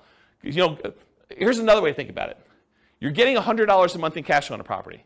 You raise rents by $100, on the rent overall. And so maybe your cash flow, let's assume that it goes up that full 100. So you were getting 100, it went up by 100, that's a 100% increase, right? It's not 3% increase. It's not like you went from $100 a month cash flow to 103. It's because you had a fixed dollar amount increase and the cash flow was so small, the percentage that cash flow increase is really, really significant. So you can't just go model in a spreadsheet that I made $100 a month in cash flow, next year I'm going to make 3% more. You can't do it because it changes every year. And this is how it changes. This is the actual graph that shows how it changes. And it becomes asymptotic, fancy math term for those who know what I'm talking about, but it becomes asymptotic to whatever the rents are going up at, 3%. Eventually, once your mortgage is paid off and that fixed part of that payment eventually goes away, it becomes basically about 3%. Make sense? Okay. And I'm just going to throw a curveball out there. You can tune out for 30 seconds. But if we take into account cash flow that includes cash flow from depreciation, the tax benefits, it's a little bit more interesting because when you lose your depreciation benefit after 27.5 years, your cash flow actually goes down for that period of time. Then a couple years later, you pay off the property, it bumps up, but then it kind of hovers around 3% again. And this curve is a little bit more reasonable because you were already making more cash flow because you had cash flow from depreciation added in. Okay? Tune back in. Welcome back, everybody. All right. I gotta take a drink. I noticed my voice has been weird since I had COVID. Anyone else noticing that? My voice is going? No one else? Just me? A little bit? All right, so changeable assumptions. So these are the assumptions I use. They're based on some characters from the Real Estate Financial Planner podcast, Norm and Norma, if you're kind of familiar with them. So these are the assumptions I use, but you can copy these to your own account and change any of the assumptions. So if you're like, James, I wish you did $80,000 a year in income, or I'm not saving $1,000 a month, I'm saving $2,000 a month, but otherwise this is me, or my properties where I live are not $375,000, they're $200,000, or they're $1 million, or whatever they are. You could change all these assumptions. So Norm and Norma, they're married, they're both 21 years old, recently out of college. They graduated, they work in a technology department of a large healthcare business. They have a total of $10,000 saved up between the two of them, not each. They earn $72,000 per year combined. $36,000 each, or $18 per hour times 2,000 hours worked a year is $36,000 per year. Each person combined $72,000 total. They're saving about $1,000 per month before they buy any houses. They're renting right now, and they're able to save $1,000 a month. They're obsessed about achieving financial independence so they can retire early. And these are the same folks that have gone through all the different strategies we've taught. So it's the same assumptions we use for buy and hold, fix and flip, house hacking, creative financing. All of these are the same assumptions so that we can kind of compare them and see how long each strategy takes for them to be financially independent. They want to find their best path to financial independence together. And for them, that means fastest and safest. They're going to look at some risk things. We're not going to cover risks tonight, but we cover risk in the podcast. They're both taking Social Security at age 67. And I estimated that they're taking Social Security based on them working fully until they're age 67, which in our modeling, they don't do that. So if they're financially independent by age 50, they stop working. So my modeling for Social Security is not conservative. It assumes that they've worked all the way through 67 and that the amount that they're earning at 67 is that they worked through that period of time. But it's not true. And so it's less conservative to model it that way. But my argument is they're already financially independent. Social Security is sort of a bonus, so it doesn't really matter, right? If they really are financially independent by age 50, does it matter that they're getting an extra $1,000 a month from Social Security? I don't think so. It just adds a little extra bump, but they're already there. Okay? That's how I can justify it to myself. Any questions on their assumptions? Cool. So limitations by rule. So if they're the deal maker or syndicator, many of these assumptions don't limit them except that it's a separate job. So it doesn't matter how much they make or what their savings rate is or anything like that. If they're the deal maker, they're not concerned about debt to income and being able to qualify for loans or how much money they have to invest in the deal. They're the ones putting together the deal themselves. So as long as they can work enough hours to do the deal maker syndicator thing, it doesn't matter to them. It's not a limitation. Now, they could invest their own money or credit in other deals. I didn't model it that way, but because they have their full money that they've been saving up and their full credit that they were using, they could go do in parallel buy and hold, house hacking, nomad, creative financing, fix and flips. They could do other stuff in addition to these partnerships. I didn't model it that way. I basically said they're investing in the stock market instead. So they could be doing this in parallel. And if you want to know how that performed, go look at previous classes. Now, if they're the money partner, though, the amount that they have saved invested is the primary limitation. The fact that they're saving $1,000 a month, that's going to limit what they can do. If a deal syndicator needs someone with $50,000 and they only have $20,000 saved up, they can't do the deal unless they become one of two money partners. So it doesn't matter if they can qualify for loans or anything like that. The money that they invest in the partnership likely limits them to being able to do other deals in parallel, though, as well. So because they're putting money into other deals, they're not going to have down payments for doing nomad or buy and hold or house hacking, and not until much later when they have money coming in from those deals. Does that make sense? Okay. And if they're the loan partner, their ability to qualify for loans is the primary limitation. It doesn't matter if they have enough down payments or anything like that, but the loans they do might limit their ability to other investing in parallel. So if they've got 10 loans out in partnerships, they can't do their own buy and hold with 25% down for themselves unless they do weird loans for those. Okay? All right, some more changeable scenario assumptions. I modeled this for 60 years. I assume their effective income tax rate based on the $72,000 that they're earning is 17.85%. I assume 3% inflation. Yeah, I know. This is like a reasonable inflation number, not what we're seeing right now. Mortgage interest rates, same as previous classes. We're using a 4% yearly safe withdrawal rate, and we're saying that once they are earning $5,000 a month as their minimum target monthly income in retirement, and that does adjust up with inflation, but when they achieve that, then they're considered financially independent. So they're making $72,000 a year, which is $6,000 a month, and I'm saying $5,000 a month is their target. Why am I saying $5,000 is their target when they're currently earning $6,000? Anyone know? They're saving $1,000 a month. So in order to be financially independent, they don't need to have that savings amount as well. So this is how much they're living on. Okay? And then ideally, they want to make $10,000 a month. So we do the math for when they earn that as well, but not in this class. All right, so let's go talk about some results, and then I'll get into their partnership stuff. So these are summaries of some of the numbers from previous classes. So the first ones we're going to start with are the buy and hold ones. So they did no real estate at all. They only invested in stocks. It would take them 40.17 years to be financially independent. So 482 months. And the stock market, I think, is growing at 8%. We just assumed 8%. Does that seem reasonable for assumption for a stock market? 8%. Is that what you use? We do it based off of a balanced portfolio in all cases, not necessarily just an all-stock portfolio, because like the S&P 500 returns 12%, but that's assuming that U.S. equity markets are going to perform the same way going forward that they always have. Yeah. So we don't have that assumption. So it's like it differs based on what percentage asset allocation they have? Yeah, exactly. Okay. Okay, so it could be whatever, but 8% seems like a reasonable number, somewhere in the ballpark. And no one knows what the future is going to be. I mean, 8% could be really, really high for what actually happens. It could be really, really low for what happens. Who knows? So 40.17 years, that's why we do Monte Carlo modeling in the advanced analysis that we do. This is all static. Whoa, it's really high. 40.17. So here's some other, the buy and hold numbers modeled. I'm not going to go into like ridiculous detail, but this is the one for all stocks. That's 40.17 years. This is if they buy one owner-occupant property to live in, and then they do stocks. That turns out to be 33 years, it's a little bit faster. If they buy 20% down rentals or 25% down rentals or 15% down rentals, they're going to buy 10 of those. It changes the time. 31.42 years for 20% down, 28.67 for 25% down, and 33.5 for 15% down. And then we say, what if they buy an owner-occupant property, but then they buy 15% down rentals or 20% down rentals or 25% down rentals? Those are all the ones where that they buy an owner-occupant property first, and then they buy their rentals. What if they do short-term rentals? Those are a little bit faster, 24.67 years, 23.67 and 24.67, depending on how much they put down. So a little bit faster to do short-term rentals. And then what if they buy an owner-occupant property and then do short-term rentals? Those are a little bit longer. So those would take a little bit longer if they decide to do that. Any questions on these? This is what we covered in the buy and hold class. So if you really want to know a deep dive into this particular slide, that was like 2 hours on buy and hold. Any questions? Cool. What if they do nomad? So the nomad strategy, for those that don't know, you buy a property as an owner-occupant, you move in, and you live there for a year. At the end of the year, when your agreement with the lender is up, because basically when you get the loan for an owner-occupant, you agree to live there for a year.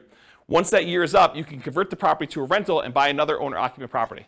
So in a lot of cases, the nomads are putting 5% down, moving into a property, living there for a year, getting really good owner-occupant financing rates, putting minimal amount down. They're living in the property for a year. They have PMI, but even with the PMI, the rate's better.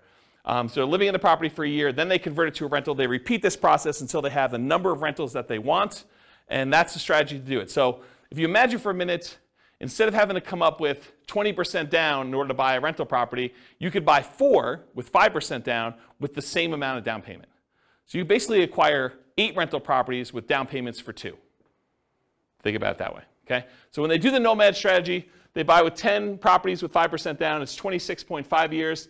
If they buy 10 fixer-upper nomads, properties that need a little bit of work, it's 19.58 years. They buy 10 nomad properties where they have their kids move in on their behalf because they don't want to move into a property every year, but they've got college-age kids. And so basically when their kids go to college, they co-sign a loan for their kids in college where they're buying it together. The kid lives in the property for the year, and then at the end of the year, they move into the next property. So while they're at university, them and their parents acquire 4 nomad properties that way. They got 2 kids, that gets them 8. So they can kind of do this as nomad by proxy. Yeah, Ben? Just a question on the fixer-upper nomad. Yep.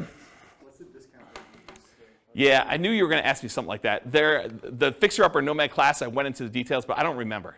And it's hard for me to keep track of all these numbers because not only am I doing prep for these classes, I'm doing like individual podcasts and stuff for myself, and so I don't remember. Maybe 10%? I don't remember. But it was like a number where they got a big discount, but then they also had to come up with the money to do the fix-up themselves. So it was like a weird net discount, but I don't remember what the exact was. But it wasn't crazy. It wasn't like a really ridiculously aggressive assumption. I remember thinking this seems really reasonable. Partially because it needed to be a property that was in good enough condition where they could move in and get the regular financing. Yeah. But go watch that class. Yeah. It's on the podcast. So we did that. We did nomad with short-term rentals. So they basically move into your property, live there for a year, and then when they move out, they do short-term rentals with it instead of doing long-term leases. And that takes 12.67 years. If they do house hacking, so they move into a property and they get a roommate while they're living there, or they get 2 roommates, or they get 3 roommates, or they get 4 roommates, or they buy a duplex of some sort and they kind of do that, or a triplex or a fourplex. And so we've got all the different house hacking variations there, ranging from 21.83 years to 16.67. Or if they do nomad with lease options, or if you're a real estate agent, the ultimate real estate agent retirement plan of doing nomad and moving into properties and getting a rebate on your down payment because you got paid a commission when you move in. So there's like a strategy for doing nomad where you have a real estate license and you could really minimize how much you need in order to do that strategy. So we cover that in there too, but here's the nomad stuff summarized. Okay? Here's house hacking summarized. I'm not going to go into all these, but it's all different variations of house hacking.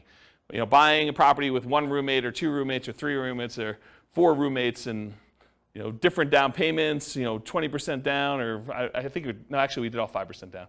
So I don't remember what we did here, but all the numbers are there. Go listen to the house hacking class for details. This is the BRRRR class, buying a property, rehabbing the property, renting the property out, and then refinancing to try to pull out either all your money or as much of your money as you can, leaving minimal in the deal. That's what the BRRRR strategy is about, and then you can use that money again to go buy the next one. So buying a BRRRR with 10% down, leaving 10% in the deal, BRRRR with 5% down, leaving 5% in the deal, and then BRRRR where you're able to get nothing down. So the nothing down one's 14.67 years. If you have to leave 10% in the deal, it's 21.67 for Norma doing that with the assumptions we talked about. Any questions on this? Cool. Here's all the stuff on quick turning and flipping. Doing $25,000 net flips every 6 months, or doing it every 9 months, or doing it every year, doing live-in flips. I went through a whole bunch of variations on is it better to do a live-in flip and flip as quickly as you can, do a live-in flip and wait at least 1 year so that you get long-term capital gains on the things you're doing, or doing a live and flip where you stay there for 2 years and you don't have to pay any long-term capital gains at all because you have the exemption. What's the exemption called when you live in a house for 2 years? You know what the name of that is? I don't know. But if you live in a house 2 out of the last 5 years and you don't have to pay any capital gains up to certain limitations, it's pretty big limitations though, on a property. So we did all the variations on that and looked at the time for how long it took there to do that. And then live in flips as an agent or for sale by owner. There's a whole bunch of variations on the flipping one. You can get a feel for those. Those are pretty fast. And then here is all of the ones I've covered so far, shown on one chart, color-coded. So all the, like, what color is this? Maroon? Is that a maroon color? Maroon-colored ones, these are all the buy and hold. The orange ones are all the nomad ones. The, whatever that is, green, sea green, that's all the Burr ones. Quick turn flips, all the purple ones. And then apparently a different color green is house hacking. You can get a relative size difference to see which ones are, in general, faster than other strategies. So buy and hold tends to be one of the slower ones. House hacking tends to be pretty slow, although there's some quicker ones on the end there. Burr tends to be pretty fast. Nomad tends to be pretty fast. Depending on what you're doing with the quick turn flipping ones, there's some really fast ones in there and some slower ones in there as well. So you can get a feel for what's going on. Go watch the classes for the details on the exact numbers for those, but you can get a relative size difference. I love this chart. This is like one of my favorite charts now for being able to compare all these. All right, yeah. Short-term rental, was Yep. it on there? Probably because it doesn't hit the criteria. It is on there. It is? Oh yeah, short-term rentals are in here. Yeah, they're like mixed in because like the buy and hold has some short-term rentals, the Nomad has some short-term rentals, Bird doesn't, quick turn flip I don't think has any, and house hacking doesn't either. But there's short-term rentals mixed in here. You're basically buying properties in short-term.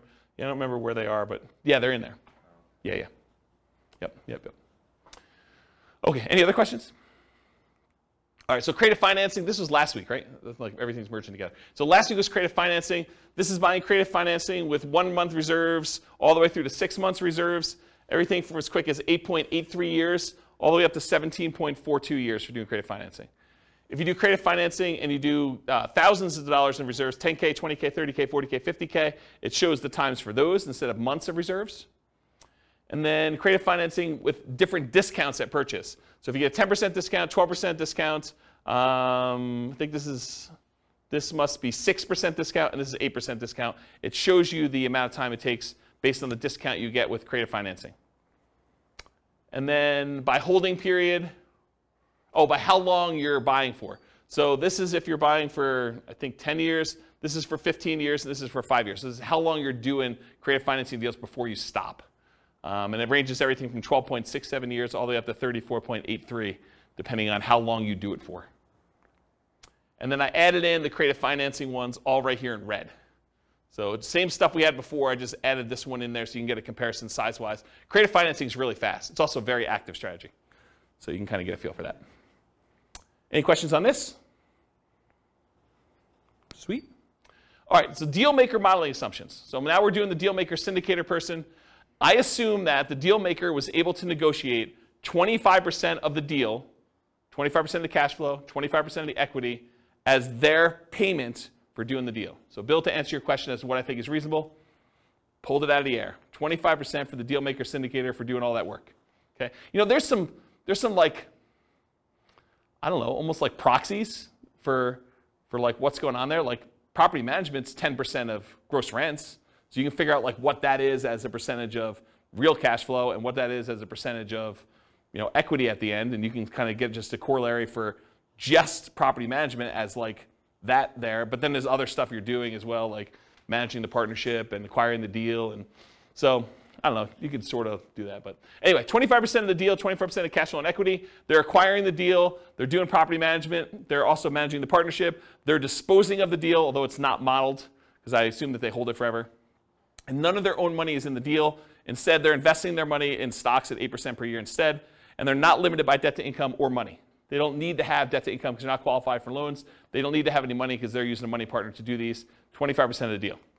How long does it take? If they do a deal every 12 months, 10 total, it takes them 21 years to be financially independent using those assumptions, where they're getting 25% of the deal.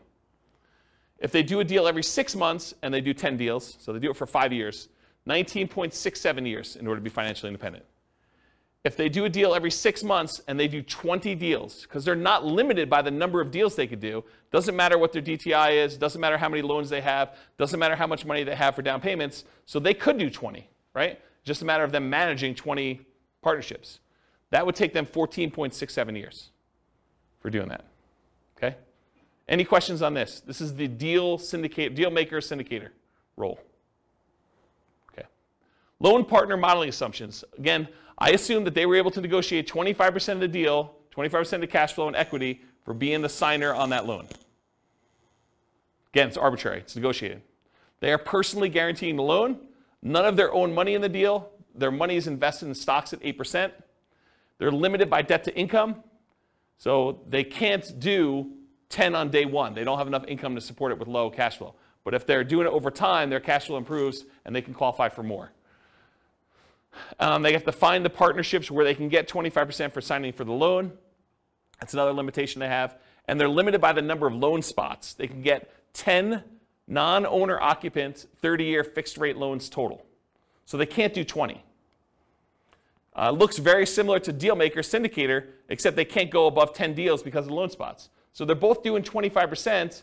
They don't have a money limitation, so it looks a lot like the deal syndicator because they're using like almost an unused asset, their ability to get a loan. They're not using money to do it, right? So I added these two on the bottom, but it looks exactly like if they did 10, just like the deal syndicator, the Dealmaker syndicator, 21 years for both of those. And if they do a deal every 6 months, they do 10 total, it's 19.67. They can't do the 20 though. They can't get 20, 30-year fixed rate financing loans. So that's why there's not a third one here. Any questions on that? Covered Dealmaker syndicator, I've covered loan partner. Okay. Money partner, modeling assumptions. They own 50% of the deal. 50% of the cash flow and equity in the property. They're putting up all the cash required to do the deal, 25% down, closing costs, reserves, etc. It's a passive investment for them. Only their money's in the deal. They're not doing any work or signing for the loan. They're limited by the money and finding the partnerships where they can get 50% by putting up the money. We modeled this 2 different ways. And of all the ones, I think this is the worst modeled, in my opinion, which I can go into detail some other time. As 50% of the property based on when they'll have enough to do a full 25% down payment, closing costs, and reserves. So it takes time to do that. And then as 10% return on all their money instead of 8%. So you could look at this, someone decides to do a money partner, and instead of actually modeling it as I own part of this property and I'm looking at cash flow, what if we just said, because you've got POPs in there and everything else, maybe you're able to overall get a 10% overall return on your money. The challenge with this, and I'll draw this on the board, is what does your return look like over time on a rental property? So this is time, and this is like your percentage return. Does the return you're earning, and this is return on equity, right? Because it's the amount of money you have tied up in the deal. Okay, so return on equity.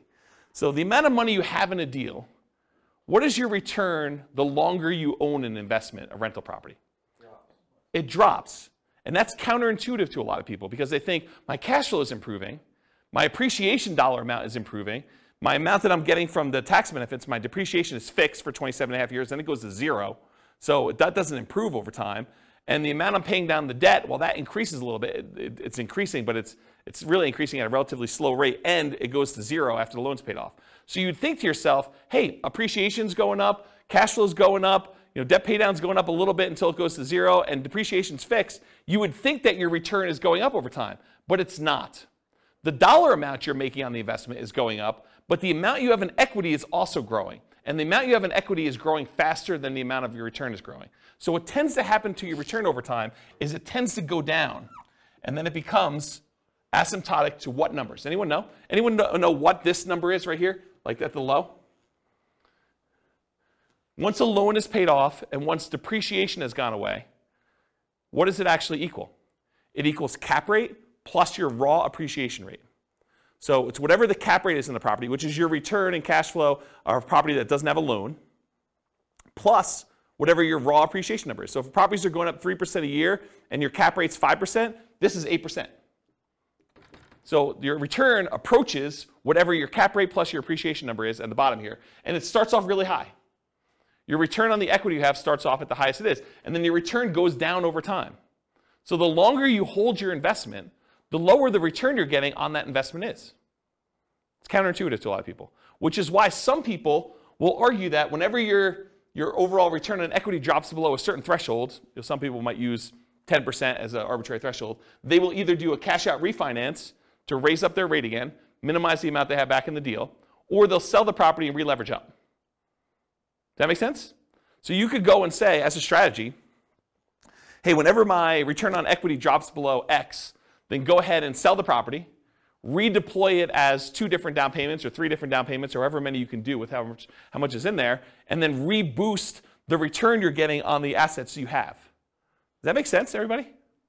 Okay. Any questions on this? Pretty cool, right? So I was telling you this because when I kind of bumped their return up to 10%, you're like, why'd you use 10%? Well, because I think rental properties, especially leverage rental properties, can beat a 8% return, right? Typically. Although in this case they only own half, but it could beat a 8% return from the stock market, in most cases leveraged. But over time though, this goes pretty low. You know, if you really only have 5% cap rate properties and a 3% appreciation rate, it really literally is going to 8%. And if you're a money partner and you own half of this property, you're getting 4 on your money. So you'll probably want to get out of this deal at some point or refinance out and have less in the deal so that your return on the money you have invested is higher. So I used 10 because I picked it. I went and I actually looked at the average for the first, I think, 10 years, and it was higher than that, but not much. But you can go look at those numbers on there. Okay? So I'm going to model it 2 ways. I'm going to model it where they own 50% of the rental, but they put down the whole down payment. I'm going to model it where they put 10% return on all their money. So instead of the stock market money that they were earning 8%, I'm just going to say it's earning 10. And we'll look at the difference between those two. So these are the two. If they own 50% of the properties, it takes 46.8 years, 46.08 years. If they get 10% return on their money instead of 8%, it's 33.17 years. So pretty slow compared to the other strategies. Okay? Any questions on Money Partner? So I just added in the partnerships over here so you could see relative sizes, sort of in the middle. I mean, it's not like, you know, creative financing low or, you know, even some of the flip type low, but, you know, it's on par with a lot of the nomad strategies. You know, a little faster, a little slower, depending on which one you're comparing it to. It's definitely faster than buy and hold, faster than house hacking. To kind of give you a feel, relative sizes. Is that helpful? Okay. So in conclusion, the assumptions you use for modeling matter a lot. You know, if we change what you're doing as your role as a partner, if we change, you know, the number or frequency that you buy, if we go from buying 10 to 20 or buying only 5, or the size of the deal that you do, how big of a discount you get if you're getting a discount on deals, or what your profit is on a deal, or what your cash flow is on a deal, what the market conditions are, you know, what we use for appreciation rate or rent appreciation rate, or the price of the properties even, interest rates, you know, we get lower interest rate, higher interest rate, rents on the property, vacancy, maintenance, property management, taxes, insurance.